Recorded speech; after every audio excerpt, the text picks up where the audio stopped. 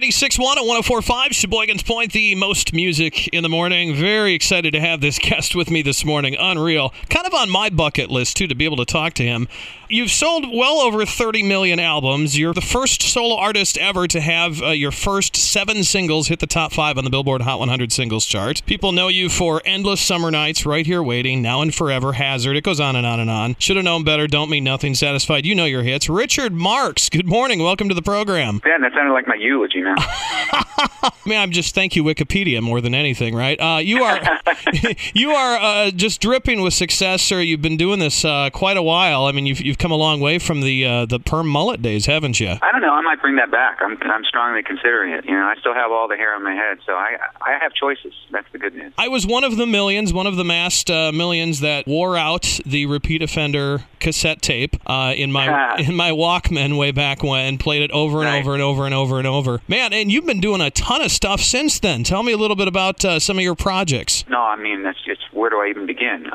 You know, there's been a lot of, there's just been a ton of music, you know, over the last 25 years that a lot of it, luckily, was mine. That was my voice, and, you know, a lot of hit singles and albums out there, but also in between, even in the very early days, like even, I think it was even in the midst of my first tour, I started producing other people, and I think the first one I did was an all-girl metal band called Vixen, and we had a big hit with them called Edge of a Broken Heart, and I just found that, you know, when I was not touring or when I was in between projects, I still wanted to just make music. I mean, that's my favorite thing to do. So over the years, especially the last dozen years or so, I've primarily been writing and producing other people. So I've worked in all different genres of music. I haven't done a polka record yet, but aside from that, I think I've got it all. Well, covered, maybe when you come to Wisconsin, you can be a part of a polka project. A lot of artists like, you know, Keith Urban and Josh Groban and Barbra Streisand and Daughtry and Lifehouse and NSYNC and like just, it's all, my resume looks like Sybil, you know, it's pretty schizophrenic. It's pretty awesome, actually, that you I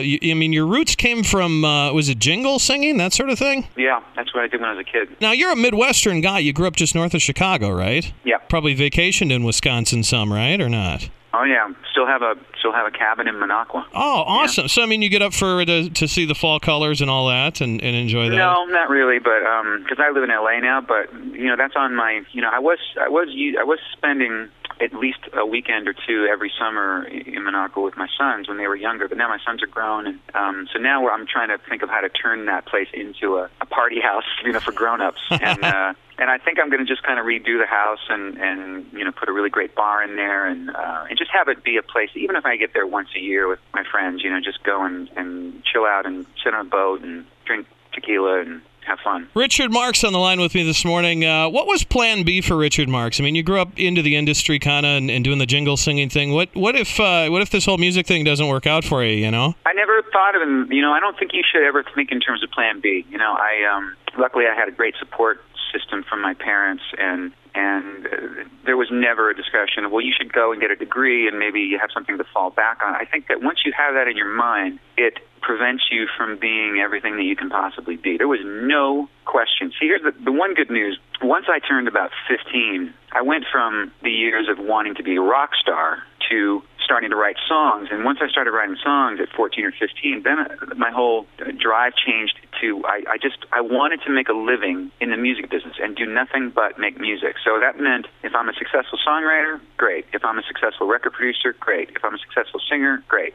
I wasn't so sure that I would get to do all those things, but I knew that one of those things was gettable. I just believed it. And then it turned out that, you know, I had more great fortune than I could have ever imagined. But I think a part of that was that, you know, my drive was based upon no plan B. You know, there was nothing that was going to stop me from being successful in the music business in some way. Richard Marx, what's your least favorite part about your industry? Oh, man, we don't have enough time.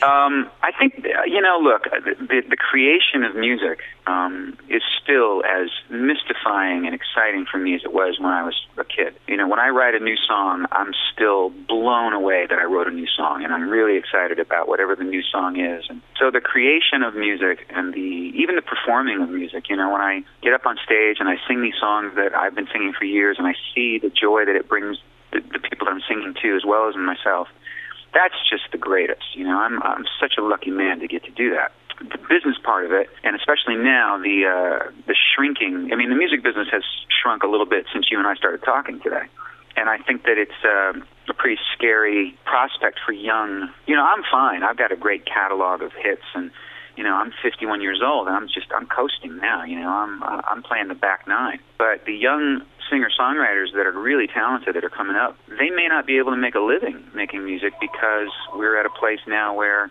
for some reason, the value of music to the mass public doesn't seem to be as much as it used to be, and that's pretty scary. Hey, there's a lot of new stuff going on with the industry, like you were just talking about, social media and downloading music and all of that. Are you cool with all that? I know you're a fun guy on Twitter to follow. I'll tell you that. Well, thanks. Look, I think that I don't want to be a fatalist about it. I see that stealing music, just taking music that somebody's not only spent their time and energy, but their own money to make.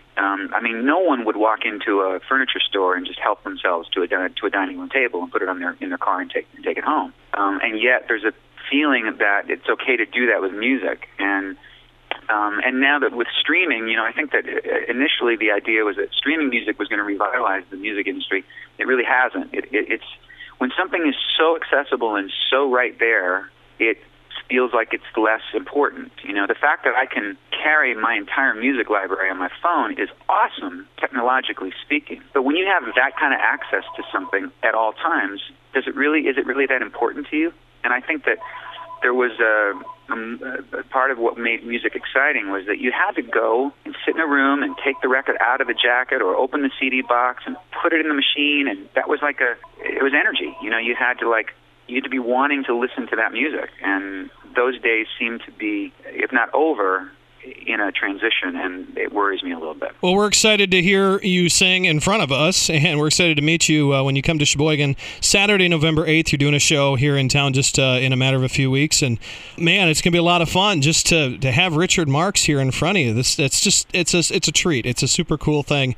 Doing a tour now, working on a new album. You've got a new album out. Yep, new album's called Beautiful Goodbye. It's been out for a couple months, doing really well, and the reviews have been amazing, and we just put out a new video a couple weeks ago that is getting great, incredible views and incredible response.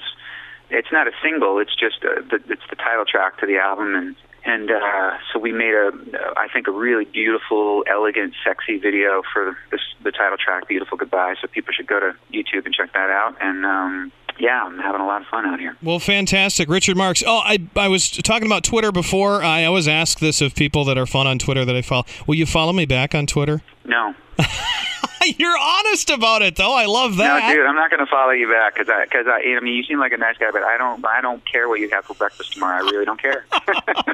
That's awesome. Thank you so much for being honest. And Richard Marx, we can't wait to see you here in Sheboygan Saturday, November 8th. It's going to be a blast. No need to call security or anything like that, but yeah, you're definitely a guilty pleasure of mine. Thank you, man. I really appreciate it. All right, Richard Marx, thanks for calling in, buddy. Take care.